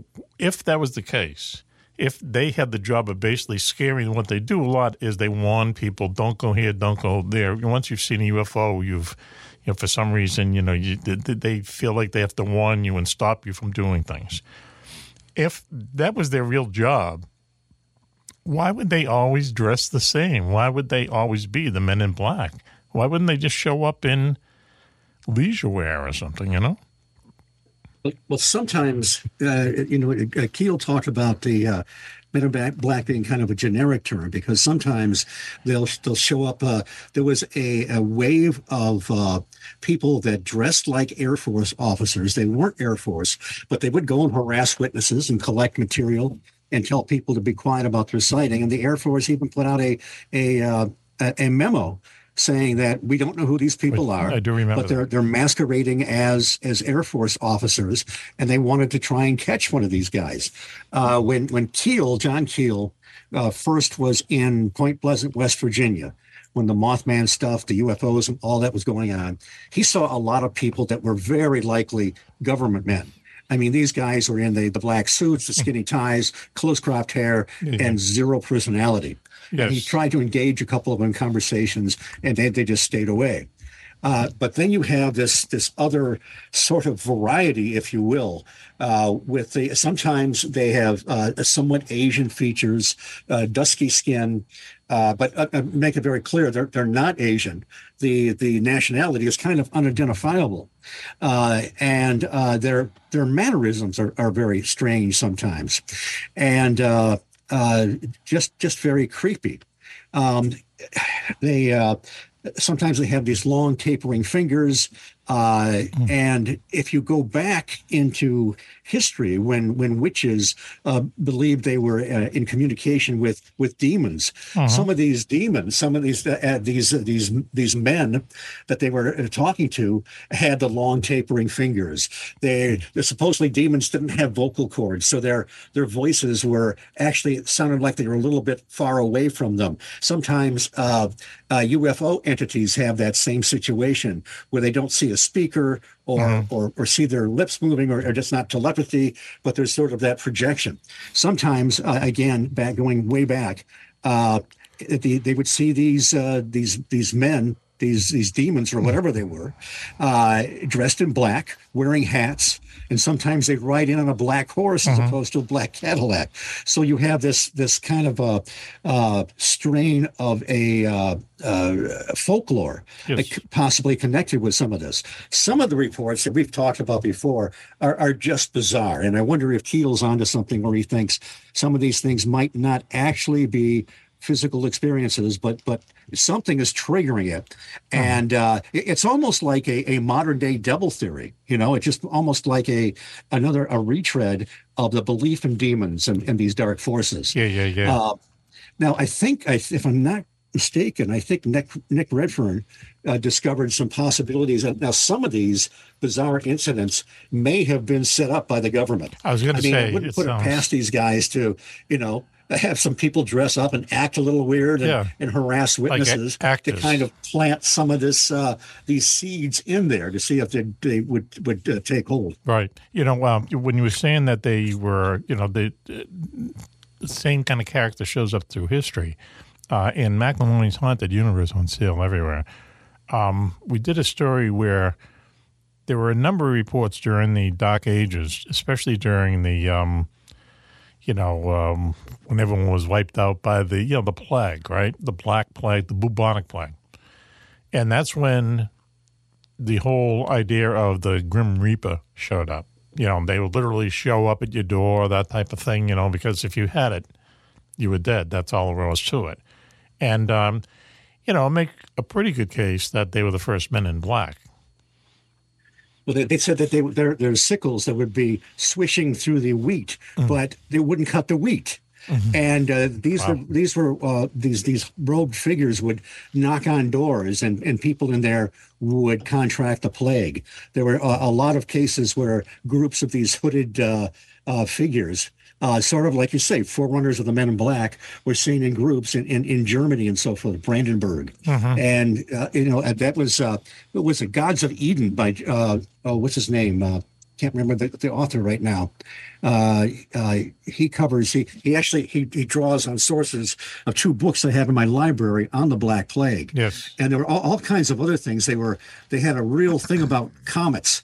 They thought comets were sort of agents of doom. Yes, sure. And they talked about seeing a black comet in the sky. I don't know what a black comet really looks like. But these things, these stories and these beliefs have always been with us and seem to manifest in the present day. When Stan Gordon, who wrote Silent Invasion and covered the bizarre incidents in Pennsylvania in the early 70s, Bigfoot reports and UFOs, there were some Men in Black types that showed up that trying to silence people or deceive people. There's one guy who was a main witness that had all kinds of bizarre things happen to him. He had a guy dressed like an Air Force officer and another guy dressed in plain clothes, implied they were with Stan Gordon's team, and put them under regressive hypnosis and said, we'll get back to you with the results. And of course, they never did. So, and then there was a series of interesting Bigfoot reports in Ording, Washington, yes, and other things, classic UFOs, orange orbs, written by Sally Shepard Wolford, who is the mother of Autumn Williams, a famous Bigfoot researcher. This is back in the early 70s as well. And at some point, these odd men in black start showing up and knocking on people's doors. So, you wonder, men in black and Bigfoot. Yeah. I mean, we just seem to cover everything here. What's going on? Yeah, really. Stan Gordon refuses to come on the show. Did you know that? I can't believe that. It's true. I've been invited him several times. Just give him my name, Mack. He'll be here. I did. He didn't go. He didn't write back. Well, that killed it then. Okay. You might have said club by accident. That's probably what happened. Really club, yeah. Yeah, right. But the story that he tells about the Kecksburg thing, we've talked about it before, but basically in like the 60s, this thing fell into the woods in western Pennsylvania. It looked like a big acorn, and at the time, the Soyuz spacecraft that the Russians would launch all the time looked like an acorn. But anyway, this thing, people saw it change direction and stuff, and it lands in this forest. Citizens go, and correct me if I'm wrong here, Switch, they go and they see it, but then the Army takes over. The Army shows up, kicks everyone out, and they took this thing away on the back of a flatbed truck. And then the guy who was running the radio station there, I forget his name, he had like reports. He was like one of the first people to go and see this thing. And he went back to the radio station to do the special on this because it was the biggest thing going on in this area at the time. And he did it, and he recorded it, but before he broadcast it, as you say, Switch, a couple guys show up. I think one of them was in a uniform. I'm not sure. Brought him in the room, had a little conversation with them, and he agreed to edit it. And so this kind of edited version came out about what happened. And then all this weird stuff happened to this guy, and then he was fine. It's a tragic ending to it. He finally was hit like by a hit-and-run driver in Malibu, California, or some freaking thing. It was very, very strange. Very strange. I talked to a guy. His name is Ray Keller. He's known as Cosmic Ray. He's written a lot of great books. He claims contact with the Space Brothers. Super nice guy. He believes, and he might be onto something, that what Kecksburg was a failed Venus probe that the Russians sent up, fell back to Earth, because when they saw the strange writing, they thought maybe it was the Russian alphabet on there. Okay. But his theory isn't a bad theory, actually. It might have actually been a very terrestrial craft that didn't make its destination. It really looked like the Russian design capsule. Ours, we have and they look like acorns, but there was definitely. So I could see from a national security point of view, especially in the 60s, where they would want to kind of keep that secret. Not that the Russians wouldn't know, because the Russians obviously knew the thing, crashed back to Earth. But the fact that, we have this thing and now we can, pull it apart, let's say, right? But why would you go through – I could see all that and kicking everybody out and putting the thing on a flatbed truck and then just leave. But if the guy is going to do a story saying it's a UFO – why stop them? You know what I mean? It's the classic kind of distraction. Yeah, just call it a UFO when it turns out to be a Russian spacecraft. We just don't want to say that. It might just be a power grab. I don't know. Yeah, it could be. Right. And then it just disappeared. You never heard really anything about it again, except this guy died in just a weird way and weird stuff happened to him, that radio guy. I mean, that's really... They hold it away in a flatbed with a tarp over it. Right. Yeah, strange. Anyway, Kecksburg. Okay. So, may I add a comment? Juan, go ahead, please, Juan. Yes, I have a friend of mine who was a career Army intelligence officer. Go ahead. And counterintelligence officer. Go ahead. And then he went on to be even more of an intelligence officer. And he told me that when you talk about Men in Black, yes, that was the original purpose of this discussion. Correct, right? Yes. He said there was an organization called AFOSI, Oh, yes, right. Air Sure. Force Office of Special Investigations. Yes. And my Army friend told me they are the least creative and most unprofessional. I believe it. They wear black clothes and they go around and bother people. Anyway, that's what my friend told me. There's the guys that, they were involved with that guy who, Switch You Will Know. Remember that guy who was down there at that Kirkland Air Force Base in New Mexico? He was a contractor. For the air base, but he believed that he was picking up. Yes, the Benowitz. Yes, right. Paul Benowitz. He believed that he was picking up alien signals coming from over the base. So he went and he told them. Now this guy works there. He's a physicist, and he told them what it turned out to be for real was that they had two things at Kirkland Air Force Base, this huge base in New Mexico. First of all, they had bunkers full of nuclear bombs, which they did not want the Russians to see, so they used to scramble electronic signals and stuff going back and forth and so on. They were also flying the stealth fighter down there. So that's what he came upon, these kind of scrambled messages from these two things. But they didn't tell him that. What they did was they made him think that they were alien signals. They broke into his house. They ripped apart his computer. But they left a trail of crumbs to make him think that these were aliens signals, that there were aliens in a mountain nearby. And he finally went to a mental institution twice because they really messed with this guy. Really messed his up. head. Yeah. And all he had to do was sign some kind of security document, but they didn't do it. And it was basically this Air Force special operations guys, whoever they were, and they're basically, from what I've read, they're basically like glorified security guards. They're not like the CIA or anything like that. It's just the name. And I could see this at the bottom of the letter, and I know them only because of what they did to this guy. I could see them, walking around in Men in Black type stuff and thinking they're cool. You know what I mean? Yeah. Wan. Nicely what I told you. Air Force Office of Special Investigations. Mm-hmm. Decades of malfeasance.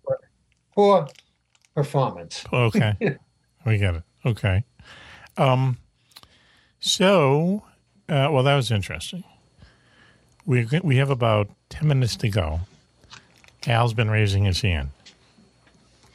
Al, what were you telling us? Yes. Uh-oh. You were telling us about some guy from World War II. I was wondering if any of you folks have heard of this World War II colonel, I believe he was, named Bazooka Charlie. Great name. Because his real name, hold on here. His real name was Carpenter, I believe. And he was, one of the things he did during World War II was he was a reconnaissance pilot. And he flew one of those little, Piper Cubs. Yep, observation reconnaissance planes that were basically unarmed, made out of canvas, and were really total targets because they had no offensive weaponry on them at all. Mm-hmm. So the story that I read was his daughter, who was now in her 80s, happened to be awake one night, couldn't sleep, so she started Googling her dad's name and this and that. And what she found was articles that kind of dismissed his actions during World War II. Mm-hmm. Yep. So he was in the European theater, flying this little reconnaissance plane around, and he was getting shot at from the ground by small arms fire and all this.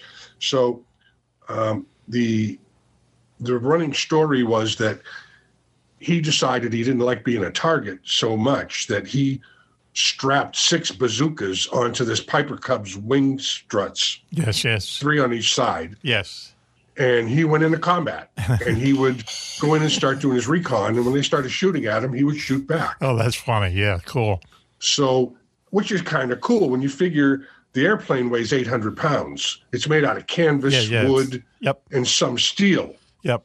And so he was supposedly this, real character who went out and did this stuff.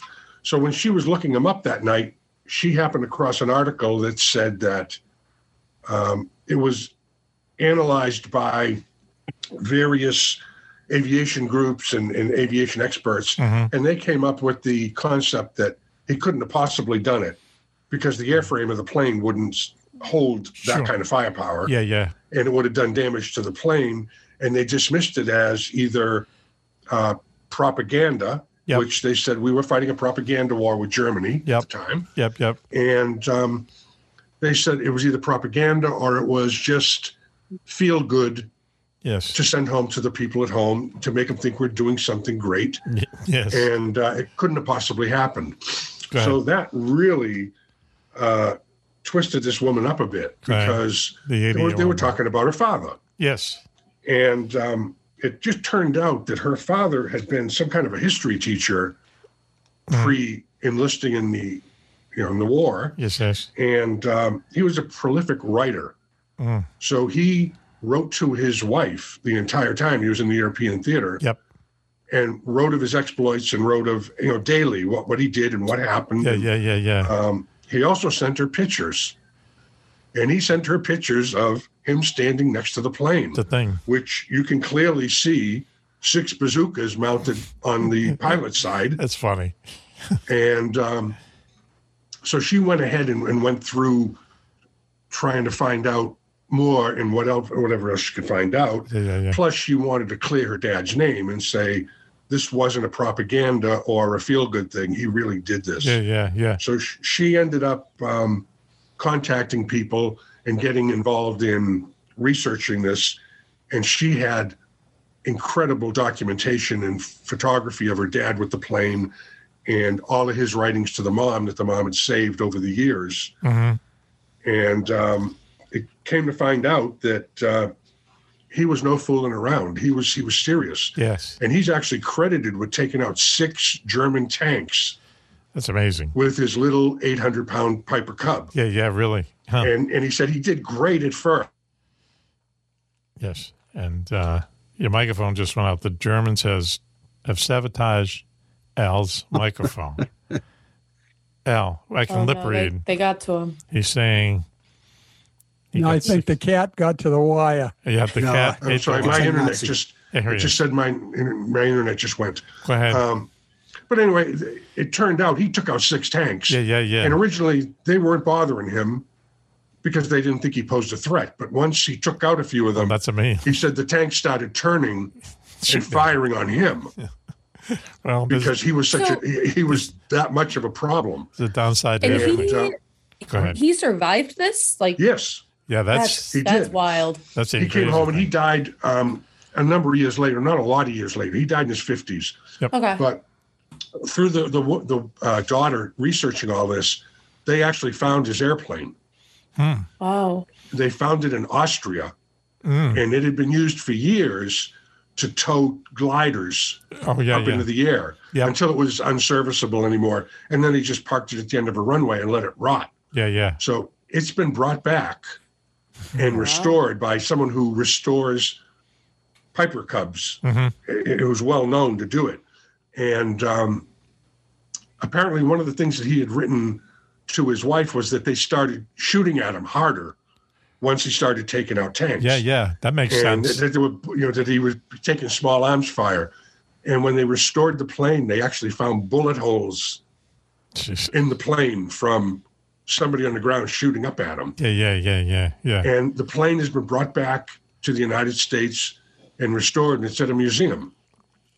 And it's in a museum in Massachusetts, I hear. Oh, wow. You guys got to take a road trip. Yeah, we got to do a road trip and go check this thing out. And he had, on the side of the plane, he had art drawn on it, which was appropriate for the era. Yes. Betty. Oh, there goes the. He's saying Betty Bazooka. Ladies and gentlemen, Okay. I do have to leave, unfortunately. Raven, great to see you back. Yes. And 1-1, tell X I'm looking forward to seeing him again. Have a good night, Switch. All right. Now, well, listen, we're going to wrap it up anyway, Switchy, okay? So Okay. why don't we do All that, right. okay? My internet's back. So, yeah. Sorry. Anyway, so listen, thank you to everyone listening to us tonight. We really appreciate it. Thanks, Cindy Bailey Dove, and also the mysterious Ashley G. And thank you, Juan, for joining us for Across the Puddle. We know that you're a busy guy. Thank you. Go have some fish and chips now, Juanie. There he is. He's Thank you, Juan. Thank you, thinking Al. about the fish and chips. Yeah, okay. Wow. he got a delayed reaction. Now I know how the Patriots felt the other night. Thank you, Al, for joining us. No problem. Sorry the internet kept crapping out on me. That's okay. We're used to it. It's fun. Thank you, Raven. Thank you. Wow. Thank you so much for having me. What a This was week! great. What a week to come back, huh? It's a perfect week to come back. Wow. Thank you, Club. We appreciate it. You can have your jelly donut now, man. Look at this. Oh, he's got his dunks. He's ready to go. That's bad. I'll get away from this entertaining show. High dipped. I'll see you at Hooters tomorrow. There you go, Hooters. Hey, Yeah, I Tooters. want a Hooters biscuit. Whoa, Tooters. Who biscuit? Thank you. Thank you to everyone listening. And Homestrat Troops, very quick, Homestrat Troops, just go on Google, see what they're about. They're an organization that raises money for our veterans, disabled veterans from post-9/11 action, the Afghan war, and also the Iraqi war. And these are folks who came home missing a limb or whatever, and Homestrat Troops builds them a home, adapted to their needs. That means low counter space, not a lot of stairs, and so on and so forth. When they're done, they give them they rip up the mortgage. They give them the keys. It's their house forever. They don't have to worry about that mortgage payment every month, and then they can go out and lead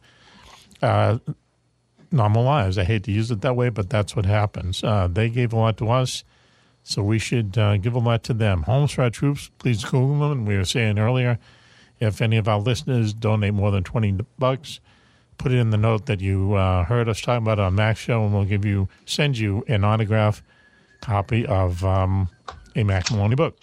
A Mack Maloney book. A Mack Maloney book. A Mack Maloney book. Hey, Switch, just keep your legs crossed. Whoa, hang on. What's going on? Anyway. Now he is getting personal. Wow. And I think that's it. You leave my legs out of this, pal. All right. We'll be glad to. Hey, I started showing something here real quick. Hold on. No, wait. Hey, can we see this here? No, what is that? Tell us. These are glazed Twinkie. We were talking about bangers, bongers, bumpers. Those are called bouncers, and their club had them on a couple of weeks ago. Right, yeah. And they were at Stop and Shop on sale for $2.99. Oh, yeah, man. They're not selling very well. Oh, that's good, though. I'll buy them up. They're mini Twinkies. I had a box of them, and that's it. I had diarrhea for 3 days. Hey, Switchy. And with that, I'll see you all next week. Switch has to go. Last thing, I have a hawk living in my yard. Okay, hang on. And this was a pigeon that didn't quite. Was he eating Twinkies? Was he eating Twinkies? Whoa. That's awful, man, putting that up. Okay, so listen, we got to go. I want to thank everyone for listening. We really appreciate it. We do have a show coming up in a couple weeks where we'll be talking about this book that Mark Zapul and I have written called How to Dump a Body at Sea and Not Get Caught. We're going to have our agent on, maybe the publisher. People who have read it are going to call in and ask us questions. It's going to be a laugh riot, guaranteed. And I think that is it, other than to say that I have to say this every week. We have to remember John McCain was not a loser. You know what I mean? John McCain was a war hero. He was someone we could look up to. Okay, and he was a disabled war veteran. And these are people that you don't make fun of, you honor them. So it's really crazy this year, but you have to stop and think and know that John McCain was a war hero, not someone, he was not a loser. Anyway, so this is Mack for the rest of the gang saying, until you hear us next time, what is it? Oh, be safe, be happy, and bye-bye. And Now, please stay tuned for a bonus segment of Mack Maloney's Military X-Files show.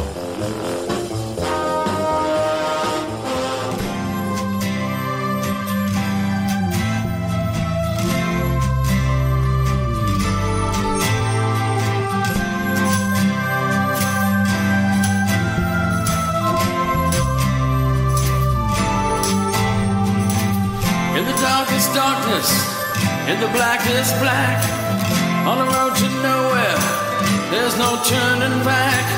Love reached out and touched me, stopped me in my tracks. Cross my heart, 'cause it's true.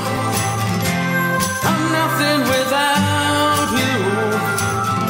Cross my heart, 'cause it's true. I'm nothing without you.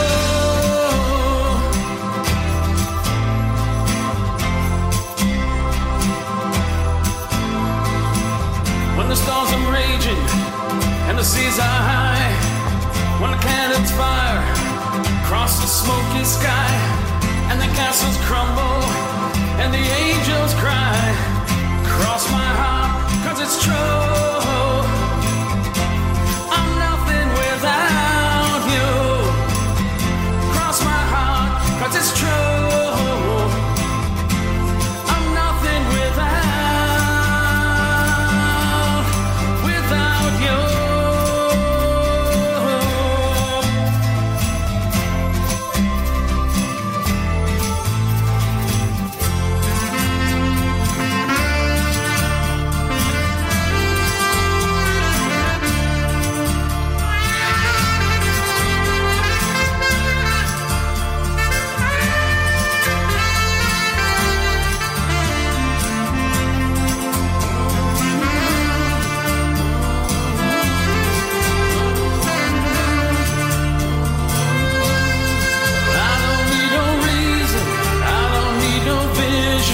I'm just gonna stand here, make my own decision. I'm gonna listen to the rhythm of my heart. Sometimes I'm nothing at all. You're always there when I call. You always catch me whenever I fall. Cross my heart, 'cause it's true. I'm nothing without you. Cross my heart, 'cause it's true. I'm nothing without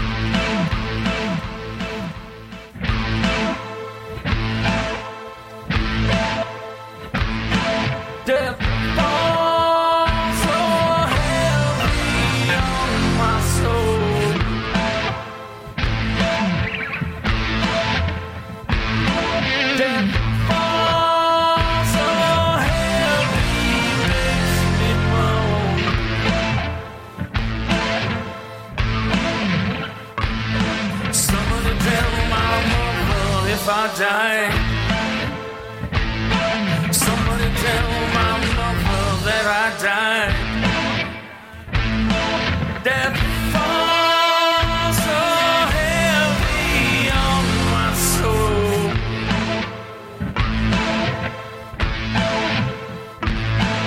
Death falls so heavy, makes me moan.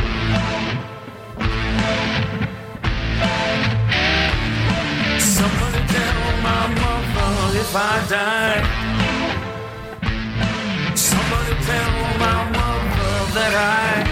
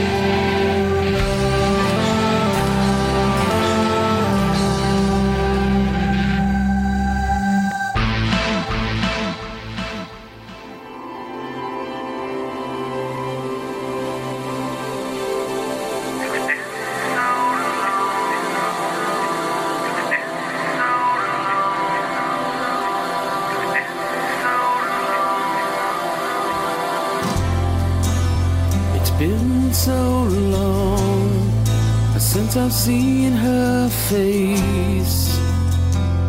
I pray she's doing fine. I still recall our sad last day, how it hurt so bad to see her cry.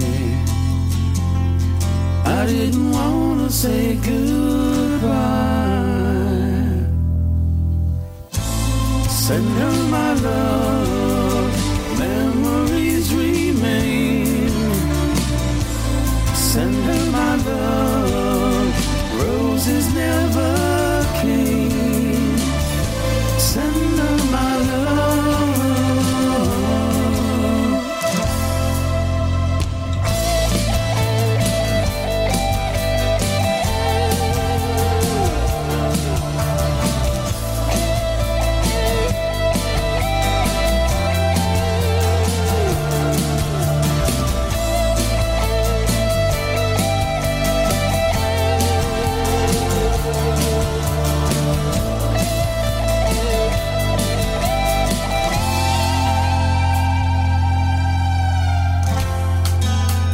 Same old world, same old moons, lost in the sky again.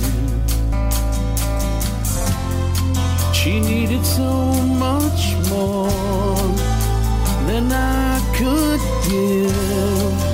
We knew that love cannot pretend.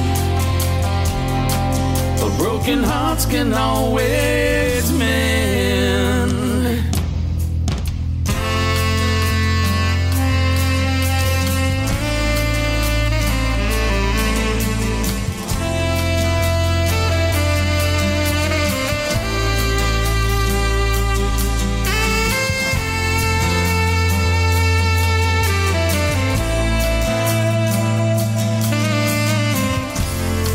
How it hurts so bad to see her cry. I didn't want to say goodbye. Send her my love, memories remain. Send her my love, roses never came. Send her my love.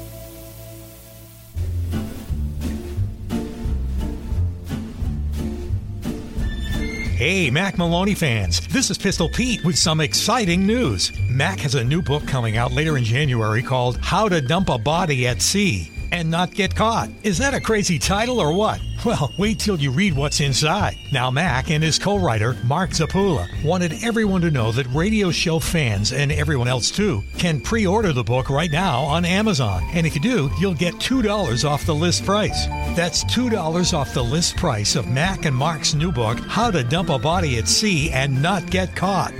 Now, Mack gave me an advance copy of the book, and I've got to tell you, it's one of the funniest things I've ever read. It reminded me of The Sopranos, but with a laugh track. And get this, they both swear it's all true. That's How to Dump a Body at Sea and Not Get Caught, the new true crime novel from Mack Maloney and Mark Zapula. Order now and get $2 off on Amazon.